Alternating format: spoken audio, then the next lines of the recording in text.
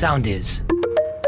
Easy Breakfast Best Of. Σε άλλα νέα πολύ πιο χαλαρά από τα σοβαρά, διάβαζα για μια γυναίκα η οποία βρήκε σε ένα σούπερ μάρκετ, αν δεν κάνω λάθος, στην Αυστραλία. Αγόρασε μια πολύ μεγάλη συσκευασία με αυγά και βρήκε το τέλειο αυγό. Τι είναι το τέλειο αυγό? Το τέλειο αυγό είναι το αυγό το οποίο είναι ολοστρόγγυλο. Δηλαδή είναι ο τέλειος. Πώς να σου το πω? Ο τέλειος κύκλος. Το τέλειο αυγό. Ναι, και έστειλε, λέει, και μήνυμα στην εταιρεία και ήθελε να μοιραστεί αυτό το excellent έβριμα. Είπε και ένα σεφερλίδικο. Αντί για excellent, είπε excellent. Και λέει ότι η πιθανότητα να βρει ένα τέτοιο αυγό είναι πραγματικά κυριολεκτικά 1 στο δισεκατομμύριο. Δηλαδή 1 στο δισεκατομμύριο αυγά είναι στρογγυλό, έτσι, και το τελευταίο το οποίο βρέθηκε πουλήθηκε για πάνω από $1.400. Και λέω εγώ, ρε παιδί μου, όταν είναι να σου τύχει κάτι τόσο σπάνιο. Ναι. Ενώ καλό, όχι να σε χτυπήσει κεραυνός, θέλω να πω που έχει πιθανότητες 1 στο δισεκατομμύριο. Και η μοίρα το έχει φέρει, αντί να πιάσεις παράδειγμα το λαχείο, να πετύχεις το τέλειο αυγό. Ναι. Είσαι εγκατέμις τελικά. Γιατί, άμα το πουλήσεις $1.400. Τι δεν σου κάνουν αυτά? Ήθελες κάτι που να πουλιέται 25.000. Ήθελες δηλαδή να πάρεις μια θήκη με αυγά και να βρεις ένα διαμάντι μέσα. Ναι, παράδειγμα.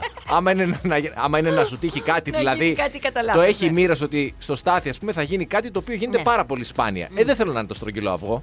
Θέλω να είναι κάτι άλλο. Θέλω να είναι αυτοί οι 5 συν 1 αριθμοί. Να είναι το λαχείο. Όχι ο λίγοντας, το κανονικό λαχείο. Εκεί πέρα στη Χαλκιδική, εκεί πέρα που έχει το σπίτι σου και λες, θα ανοίξω εδώ ένα πηγάτι, θα βγάλω νερό και βγάζεις πετρέλαιο. Αυτό, κάτι τέτοιο, ναι. Όμως αυτή και πάφα πούφα που έλεγε Κωνσταντάρας. Αυτή όμως, πώς τη λέγανε την χώρα που... Τη Ζαμούντα. Του Σκρούτζ Μακντάκ. Στη Λιμνούπολη. Η Λιμνούπολη όμως σε έχει επηρεάσει πολύ, έτσι. Εντάξει, ο καθένας με τις επιρροές του, με τα ερεθίσματά του. Και λέει αυτές τις μέρες, μέχρι και αύριο νομίζω, είναι πάρο αντίπαρο ο Μπάρακ Ομπάμα, έτσι. Ναι, κάτι φιλοξενούμενο στο σπίτι του Τόμ Χάνκς και της Ρίτα Βίλσον. Μιλάμε φοβεροί, έχουν κατέβει εκεί πέρα τρομεροί πράκτορες. Ναι. Security και τα 35 τουλάχιστον μέλη ασφαλείας επιφορτισμένα με το καθήκον, λέει, να ξεσκονίσουν το νησί. Οι κάτοικοι δεν τους έχουν δει ποτέ και ξαφνικά υπάρχει ένα πλάνο, λοιπόν, που πετυχαίνουν τον Μπάρακ Ομπάμα πάνω στο γιότ του Τόμ Χάνκς. Και τι δείχνει η φωτογραφία που βλέπουμε και κυκλοφορεί? Είναι τόσο αστείο. Είναι ο Μπάρακ Ομπάμα που βγάζει φωτογραφία τη Μισελ. Το κλασικό αυτό που βλέπεις στα νησιά. Το αγοράκι με το κοριτσάκι που πάει αυτή και στείνεται και του λέει: θέλω να φέρουμε. Εγώ δηλαδή πάντοτε όποτε πάει κάποιος να με βγάλει φωτογραφία, του λέω: θέλω να φέρουμε ψηλή, λεπτή και νέα. Ψηλή, λεπτή και νέα. Αυτά τα τρία. Δεν ξέρω πώς θα το κάνεις αυτό. Θέλω να φέρουμε ψηλή, λεπτή και νέα. Αυτό λοιπόν βλέπεις λοιπόν ακόμα και τον πρώην πλανητάρχη. Τον πιο ισχυρό του κόσμου. Δεν το συζητάμε. Είναι η Μισελ με το μολόσωμο, το μαύρο το μαγιό. Στέκεται εκεί πέρα, ανεμίζει και αρχίζει και του λέει: προφανώς δεν ακούμε τι λέει γιατί είναι από απόσταση. Αλλά του λέει: όχι. Κάνε.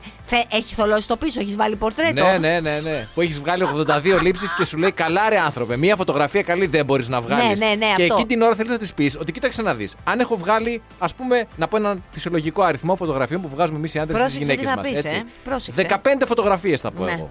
Και δεν έχει βγει σε καμία καλή.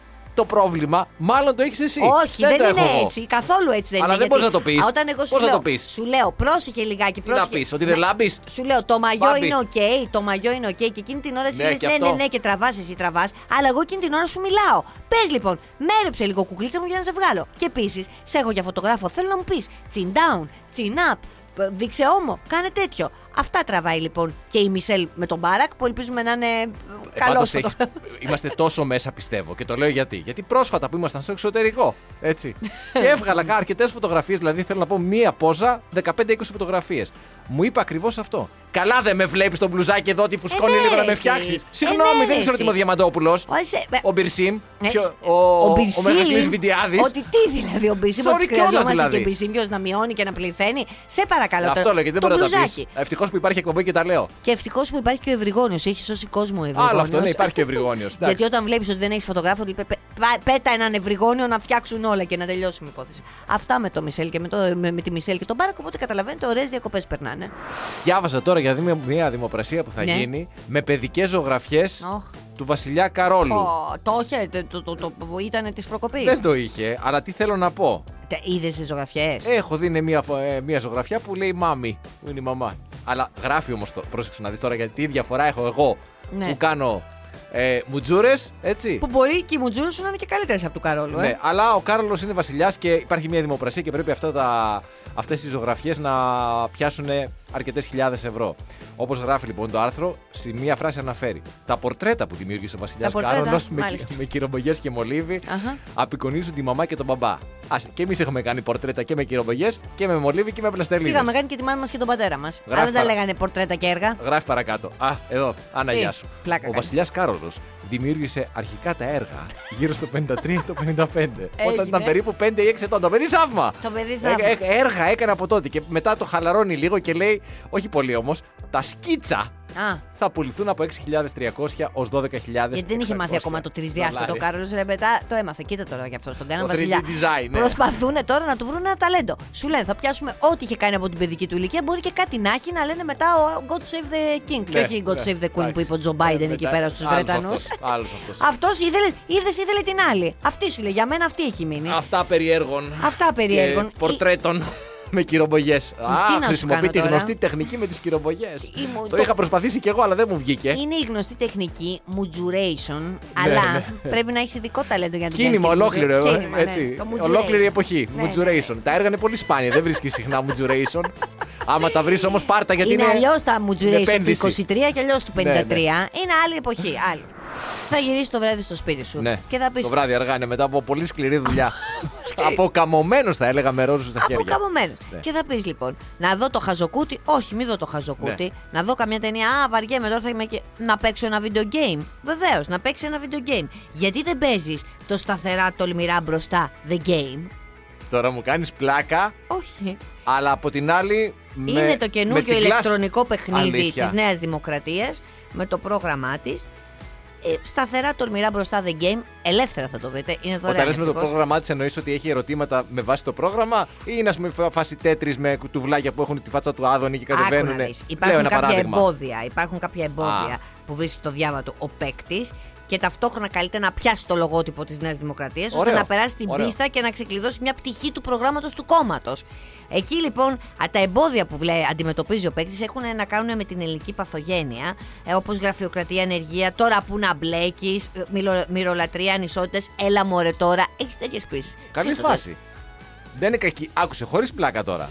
Σε κάθε επιτυχημένη ολοκλήρωση πίστας, τους παίκτες περιμένει και μια μικρή ευχάριστη έκπληξη. Τι, 1% κάτω ΦΠΑ. Αποκλείται. Αυτό για μια εβδομάδα. Για μια εβδομάδα με το username το τάδε, ας πούμε. Δεν είναι κακή. Κοίταξε, είναι πρωτότυπο. Είναι πρωτότυπο, δεν έχει ξαναγίνει. Για να αλλάξει πίστα η πατρίδα μας. Το πιάνεις το διπλής. Το κάνεις ακόμη καλύτερο. Χωρίς πλάκα τώρα. Πέραν πολιτικών πεποιθήσεων, είναι κάτι πρωτότυπο. Είναι κάτι που τώρα δεν σου κρύβω. Αν για παράδειγμα. Βρεθώ σε ένα λεωφορείο τώρα στην επιστροφή μία ώρα κολλημένο στην κίνηση. Μπορεί και να μπω να το τσεκάρω. Δεν είναι δυστυχώς από ό,τι βλέπω, είναι μόνο για λάπτοπ και desktop. Desktop δεν είναι για κινητό. Για το κινητό χρειάζεται. Για το κινητό. Την ώρα που οδηγείς να παίζεις κιόλας.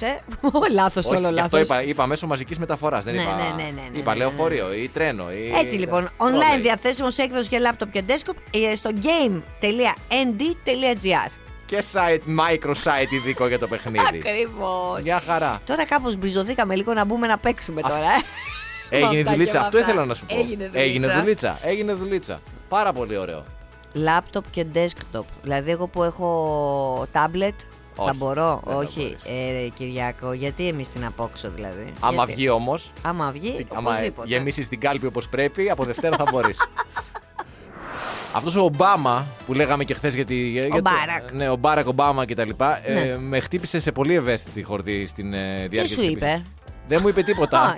Αλλά διάβασα από τα χθεσινά δημοσιεύματα, τα χθεσινά gossip της παρουσίας του στην Αντίπαρο εκεί, που πήγε στη Σύφνο και έφαγε σε ένα πολύ γνωστό εστιατόριο. Πώς βρέθηκε στη Σύφνο? Με κανόε καγιάκ. Πώς βρέθηκε?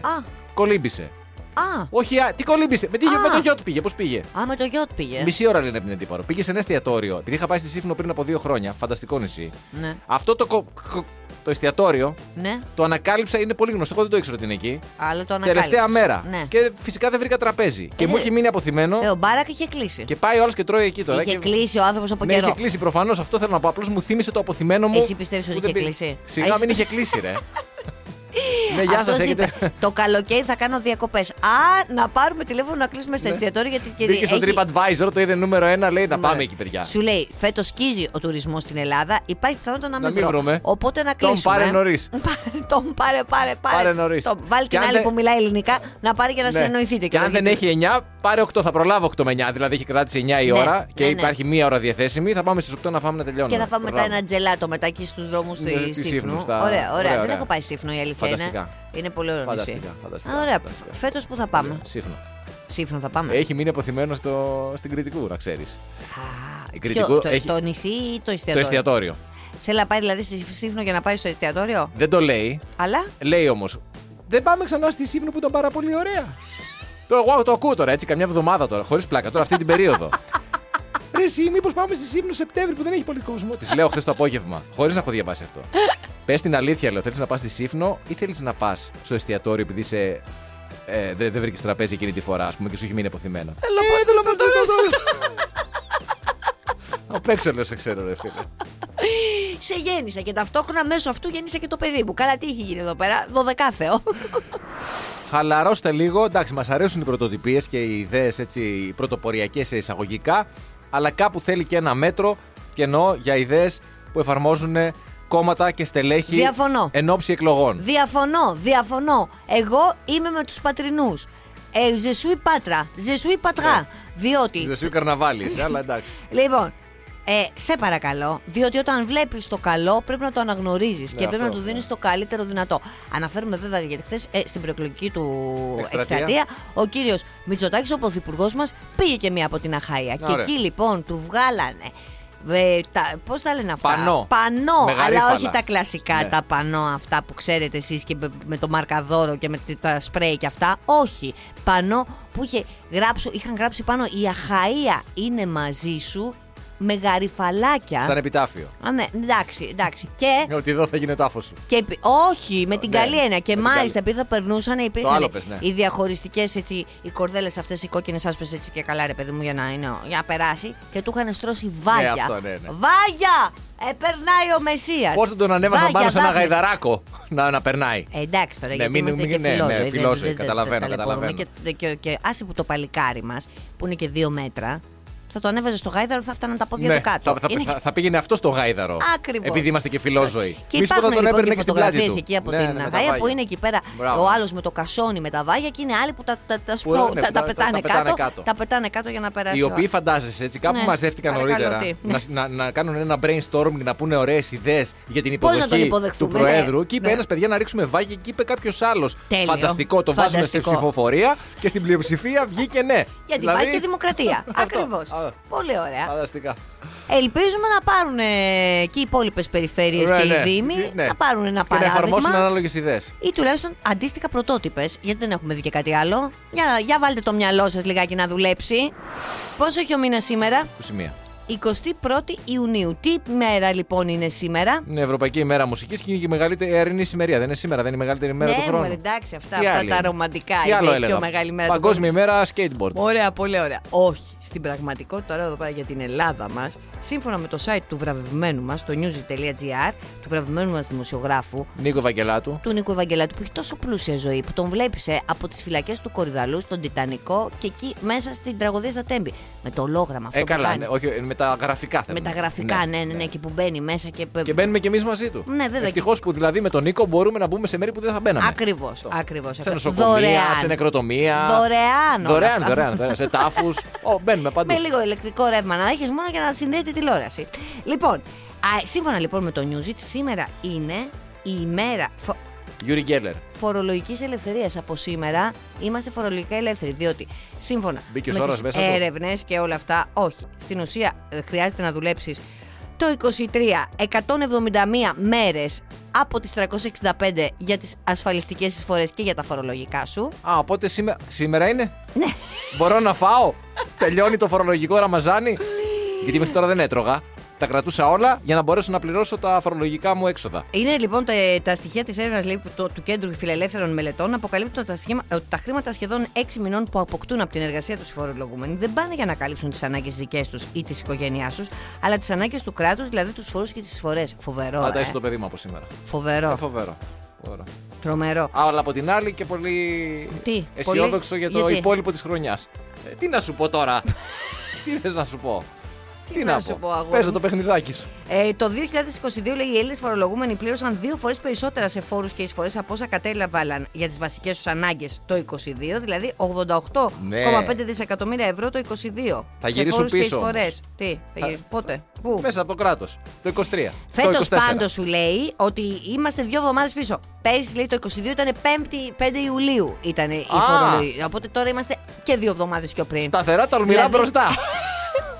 Δηλαδή είσαι και 2 εβδομάδες παραπάνω να φας και να Ωραία, προτάσεις και φίλε, το παιδί σου. τσιμπούσια που θα γίνουνε. Βάλε κι άλλο, κύριε Στέφανε. Έτσι. Και σοκολάτα. Σοκολάτα οπωσδήποτε. Θες προχθές το βράδυ, Ναι, επειδή μάλλον μιλάμε πολύ ακόμη για το γάμο ναι. και πετάγονται διάφορα σχετικά post, ξέρεις, σε social media κλπ.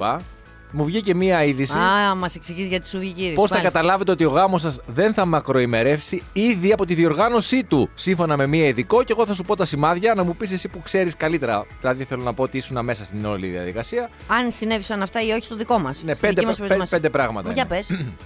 Οργανώνετε το γάμο μαζί. Αυτά είναι τα σημάδια που είναι καλή ιονή, έτσι. Οργανώνουμε το γάμο μαζί. Δηλαδή, γιατί επειδή συχνά η νύφη ασχολείται περισσότερο, είναι καλός ιονός να μοιραζόμαστε από κοινού τις υποχρεώσεις, το wedding planning και Δεν όλα το αυτά. κάναμε αυτό. Όχι, δεν το κάναμε. Δηλαδή, κοίτα να δεις τώρα. Καταρχάς, δεν μπορούσαμε όμως να το κάνουμε. Για να δικαιολογήσουμε λιγάκι την ύφη. Την ύφη, τη μανιακή του, το Ναπολέον. Δεν που έχει στο σπίτι προλαβαίναμε σου. ουσιαστικά. Δεν προλάβαινε γιατί εσύ είχες αγχωθεί και μόνο στη σκέψη. Εσύ καταρχάς φάγαμε ένα μήνα πιο πριν που ήσουν αγχωμένος με τη σκέψη, με τον καιρό και αν θα περάσουν όλοι καλά. Χωρίς όμως εσύ να θες στην πραγματικότητα να συμμετάσχεις ενεργά για να κάνεις κάτι γι' αυτό. Ναι, δεν μιλάς τώρα. Πάμε, Δείχνετε δεύτερο. και οι δύο ενδιαφέρον για την προετοιμασία του γάμου. Α, δεν το είχαμε αυτό. Δεν το είχαμε. Γιατί αυτό Δύο συνάδει στα με δύο. το πρώτο που δεν είχες εσύ τον ίδιο ενθουσιασμό. Για Κάνετε πάμε. και οι δύο συμβιβασμούς. Δηλαδή, δίνετε επιλογή στο έτερο νήμιση αν να κάνει και αυτό ρε παιδί μου κάποια πράγματα. Δεν σου αρέσει ένα κάτι, μάλλον σου αρέσει κάτι πάρα πολύ, αλλά ο άλλος δεν το θέλει. Αυτό έτσι. δεν τα ξέρω. Κάνεις Συνέβη πίσω. κάτι τέτοιο. Α, εσύ προσκλητήρια δεν ήθελες βέβαια. Εσύ που... Ναι, να τα πούμε. Ωραία, άσε τον εαυτό μου. Τώρα θα πάω από την άλλη πλευρά. Εσύ μας ξέρεις πάρα πολύ καλά. Ξέρεις την ύφη να είναι άνθρωπος ο οποίος γενικά κάνει συμβιβασμούς. Κοίτα, να δεις. Δεν το έχουμε. Άστο. Πες ένα ναι ή ένα όχι. 3 στα 3. Εστιάζετε και οι δύο στον ίδιο το γάμο, όχι στο bachelor party. Εντάξει, αυτό δεν μπορώ να πω, το έχουμε. Δηλαδή, θέλω να πω, δεν δώσαμε πολύ βάση στα bachelor party. Άσχετα Αλλά που εσύ ένας δεν δεν έδωσες έκανε. ούτε στο γάμο. Ένας δεν έκανε Ναι, και η αλλά άλλη εσύ έκανε δεν στο έκα- εξωτερικό. Α, ήθελες και αυτό να πετάξεις στην πραγματικότητα τώρα. Και ναι. τέλος, Τι σου βγήκε όμως. τέλος, η εμπειρία του γάμου σας φέρνει πιο κοντά αντί να σας απομακρύνει. Αυτό νομίζω το έχουμε. Ναι. Αυτό το έχουμε. Γιατί λέει ότι και στο ταξίδι του μέλιτος, αντί να σας χωρίσει το στρες ή τι συμβαίνει στον πραγματικό κόσμο, εσείς περνάτε έτσι 2-3 μέρες, 4-5 όσους περνάει ο καθένας. Μια χαρά μέσα στο συννεφάκι αυτού. Το είχαμε αυτό. Το είχατε, καλά έγινε Ένα και στα στο πέντε. ξουμούξου. Τώρα που υπό κανονικές συνθήκες δεν γίνεται τώρα. Ένα δουλεύεις. στα 5 είχαμε. Πάρα πολύ καλά τα πήγες. Να σου πω κάτι. Τι στο πολύ καλά τα προηγούμενο- πήγα. Στο προηγούμενο μπορεί να μην είχε τίποτα, να είχε 5 στα 5 άκυρα. Ναι. Οπότε τώρα είσαι καλύτερα. Δηλαδή που σημαίνει ο πρώτο πόσο κράτησε 25 χρόνια, τώρα αυτό θα κρατήσει 50 χρόνια. Μετά θα πάμε εντάξει. για τον τρίτο. Ναι, ναι. Θα πάμε και το Τον τρίτο. ναι, οπωσδήποτε. Τι έκανε ο Κώστας Μπακογιάννης για τους πατεράδες? Τι έκανε, Ο κύριος Μόραλης στον Πειραιά για τους πατεράδες, τι έκανε? τι κάνανε. Τίποτα. Α, Ή αν κάτι κάνανε, εγώ δεν το πήρα χαμπάρι. μάλιστα, ενώ είναι πατέρα. Ενώ ο Μιγγέλ Βιλαλόπος τι έκανε? Ποιο? Ο Μιγγέλ Βιλαλόπος που διαβάζω μία είδηση στο Μεξικό, εκεί σε μία πόλη, ένας δήμαρχος. Τι έκανε ο Δήμαρχος? Έκανε Αυτός θα τον πάρτι. ψηφίσουμε. Ναι. Φυσικά θα τον ψηφίσουμε. Έκανε πάρτι για την γιορτή του πατέρα που ήταν την περασμένη Κυριακή. Ωραία, τι γιορτή έκανε. Πήγανε Λουλουδάκι. πάρα πολλοί πατεράδες, εκατοντάδες πολίτες της πόλης του πήγανε στο κάλεσμα, ανταποκρίθηκαν. Να τιμήσουμε, λέει, και τη γιορτή του πατέρα, σωστό, την ημέρα Διότι του. είχε μουσική, είχε σνακ φαγητά, είχε Ωραία. κομικούς stand-up comedians κτλ. Τι ωραίο. Α, Και θα μπορούσα να είχα πάει κι κάποια στιγμή έβγαλε και κάποια κορίτσια, κάποιες strippers, έτσι, να διασκεδάσουν εκεί το κοινό και από τώρα φαντάζομαι οι αιτήσεις για του χρόνου είναι τριπλάσιες. Συγγνώμη, στη γιορτή. Υπήρξε μια Αντίδραση, υπήρξε μια μια αντίδραση, αλλά οι πατεράδες από ό,τι φαίνεται Το διασκεδάσανε. έχουν ήδη υπογράψει για του χρόνου. Έχουν κλείσει θέση. Τι κάνανε οι δικοί μας? Εσύ κάτι τώρα θα μέρες του, πήγαινε κάτι- σε αυτή τη γιορτή, άμα σου έκανε ο Κωστάκης, ο Μυστικά Μπακογιάννης. ναι, αν μπορούσα να πάω με πλήρη ανωνυμία και Θα το συνδυάσει. χωρίς ίχνη, ναι. Κύριε βέβαια. Μπακογιάννη μου, αν μπορείτε, φέρτε λιγάκι και η γιορτή στο τριώδιο, να είμαστε και λίγο μασκαρεμένοι, να μην μας αναγνωρίσουν, να μας καταλάβουν. Και παίρνω μέρος εγώ σε όλες τις Εγώ, γιορτές. αγάπη μου, θα ντυθώ φέτος. Μα εσύ δεν τίνεσαι ποτέ, θα μου πει κριτικού. Ωραία, Φέτος και θα θα ντυθώ. πας και θα ντυθείς Για το και παιδί. θα πας εκεί και θα κάτσεις και θα σου έρθει χορεύτη και θα Τίποτα σου μωρέ, χορεύει. δεν Και τι θα έκανα. κάνεις? Τίποτα μωρέ, δεν θα τι έκανα. Σιγά, κάνεις? εννοείται δεν θα Αυτό, έκανα τίποτα. Δεν τίποτα. τα έκανα όταν μπορούσα. Εδώ Αλλά εγώ, εντάξει, από την εγώ άλλη. σου έχω χορέψει, εγώ σου έχω χορέψει. Αυτό είναι αλήθεια. Και δεν έχεις κάνει. Και δεν έχω, ναι. Όταν δεν έχεις πέσει σε εισαγωγικά με σένα τώρα. Στο χορό του. Ναι. Που θα μπορούσε να είναι ο χορός της Σαλόμης. Τόσο δηλαδή. Αυτό, τόσο γοητευτικός χορός. Ένας άνθρωπος, εγώ δηλαδή, για το βιογραφικό μου τώρα. Ποια θα μπορούσε να σπάσει το ρεκόρ σου. Έχεις δίκιο. Που έχω κάνει χορό κίνηση στη σχολή. Εντάξει, έχω και κάποια μειοσκελετικά. Δεν τα μπορώ να τα κουνήσω τόσο καλά όσο θα ήθελα, γιατί έχω και αυτή την όρδος. Σκέψου να μην την είχες κιόλας. Σκέψου. Εκεί, μήπως και αυτό. δεν έπεσες εκεί και θα πέσεις τώρα στην επαγγελματία τη χορεύτρια. Έλα σε. Μήπως δεν έπεσα λόγω μειοσκελετικών, ναι. Μπορεί. Μπορεί να πες, γιατί άμα πες εγώ, πέσει και άλλοι, δεν μπορώ να τη σηκώσω μετά. Ιδέες δίνουμε. Πάμε σε χαλαρά νέα, ή μάλλον νέα που ακούγονται χαλαρά, αλλά στην πραγματικότητα είναι διδακτικά, επικοδομητικά, εκπαιδευτική τηλεόραση και πάπυρος λαρούς μαζί. Ναι. Οπότε Γιατί όσα παιδάκια έχουν τελειώσει το σχολείο τους, φαντάζομαι, τα μικρά δηλαδή, εκτός από τις τρίτης λυκείου που δίνουν τα ειδικά μαθήματα νομίζω ακόμα, ας δυναμώσουν την ένταση. Είναι τέτοιο θέμα ή λέω μπαρούφες διότι τώρα? το θέμα διαβάζεις τον τίτλο και λέει «Χάος στη Γερμανία, μυρμήγκια έκαναν σουξουμούξου, αφήνοντας χιλιάδες χωρίς ίντερνετ και τηλεφωνία». Λες τι ωραία, δεν μπορώ να διαβάσω χαλαρά έτσι να περάσει ώρα στο τρένο, ας πούμε, στο λεωφορείο κτλ. Ναι. Αλλά μαθαίνεις και κάτι. Τελικά τα παιδάκια σας κλείσουν καλύτερα. Μαθαίνεις και κάτι. Για πες. Αναφέρεται ήδη σε ένα μικρό γερμανικό χωριό το οποίο έζησε το απόλυτο χάος όταν οι ερωτικές περιπέτειες μιας ακμάζουσας απικίας μυρμηγκιών οδήγησαν σε πλήρη διακοπή του διαδικτύου. Διότι λέει τα μυρμήγκια, και εδώ έρχεται η διδαχή. Ναι. Τα μυρμήγκια όταν συνευρίσκονται ερωτικά αφήνουν ένα λεπτό ίχνος οξέως που δεν το ξέρουνε. Θα μου πεις και να το ξανά, θα παίζει ρόλο. Τι θα κάνουν, θα πέραν και τη σκούπα και το φαράσι και δεν τα μαζεύανε. Αυτό λοιπόν το ίχνο.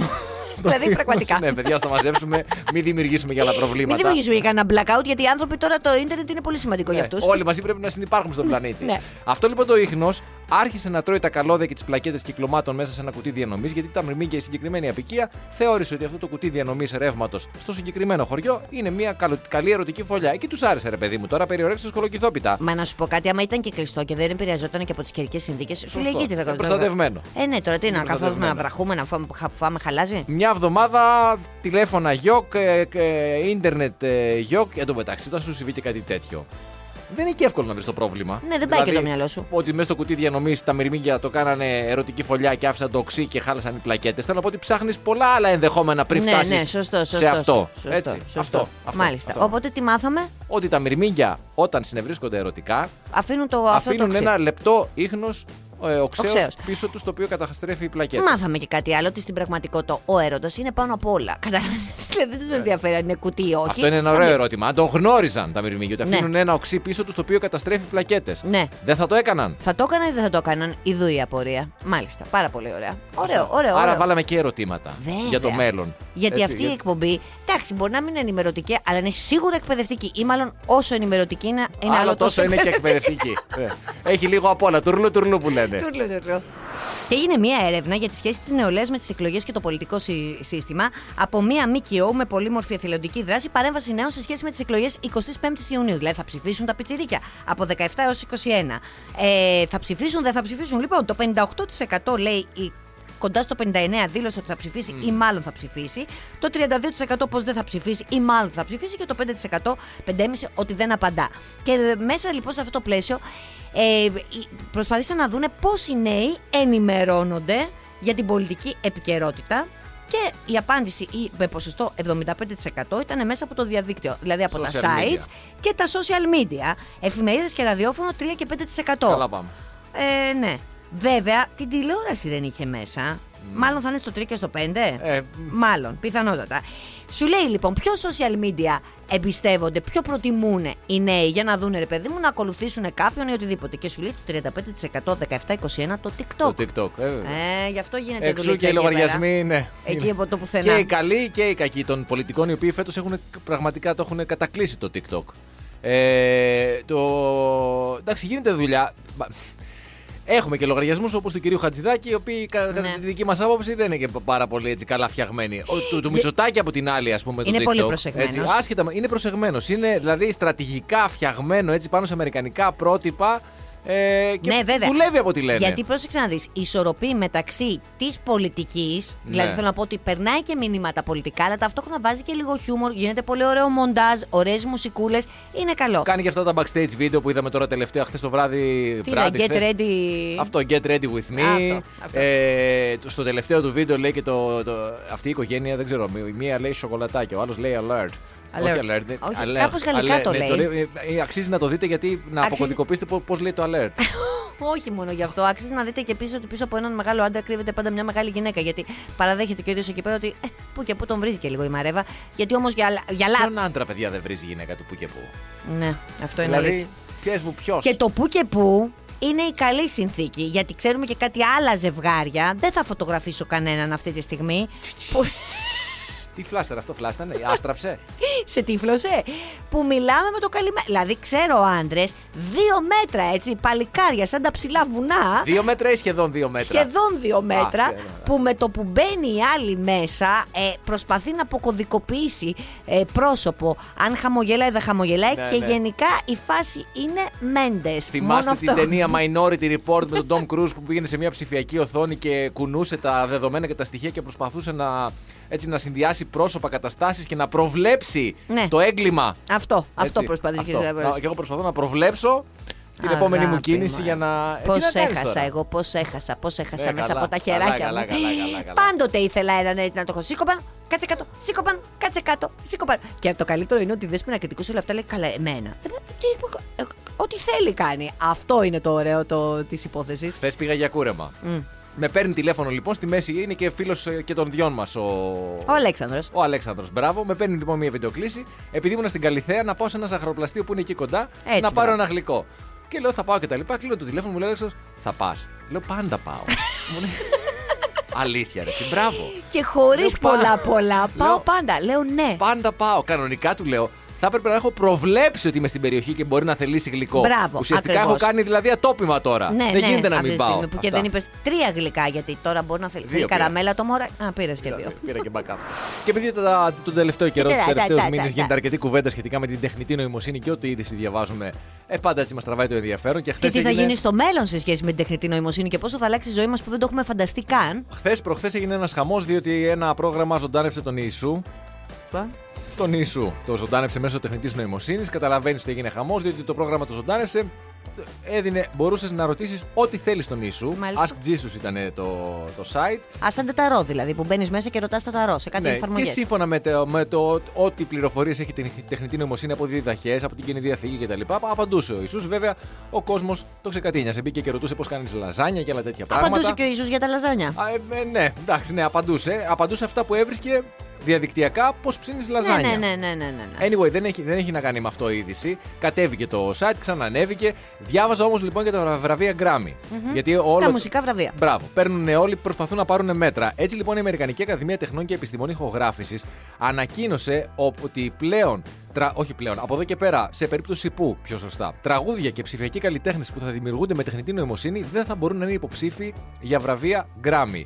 Αυτός ο κανόνας λοιπόν προβλέπει ότι μόνο άνθρωποι δημιουργοί μπορούν να υποβληθούν προς αξιολόγηση και ότι ένα έργο που δεν περιέχει ανθρώπινη δημιουργία δεν είναι επιλέξιμο σε οποιαδήποτε κατηγορία. Μισό λεπτό. Τώρα, ας πούμε, που ο Πολ Μακκάρτνεϊ θα βγάλει ένα τραγούδι του Τζον Λένον.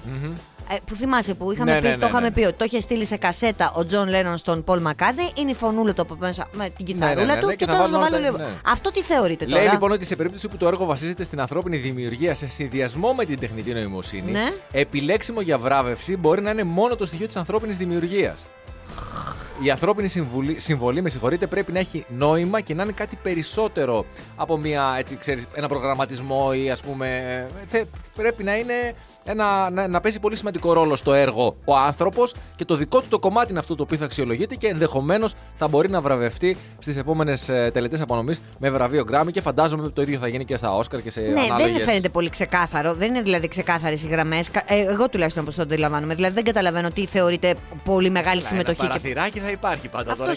Βλέπω εδώ τώρα να ανοιχτεί η μπουκουαπόρτα εκεί πέρα του. Λέει για παράδειγμα, οι κατηγορίες των Grammys που βασίζονται στη σύνθεση τραγουδιών, η μουσική πρέπει να έχει γραφτεί κυρίως από άνθρωπο. Βάζει και τη λέξη κυρίως, καταλαβαίνεις, αλλά έτσι δίνει 51%. Κάπως έτσι. Αυτοδυναμία.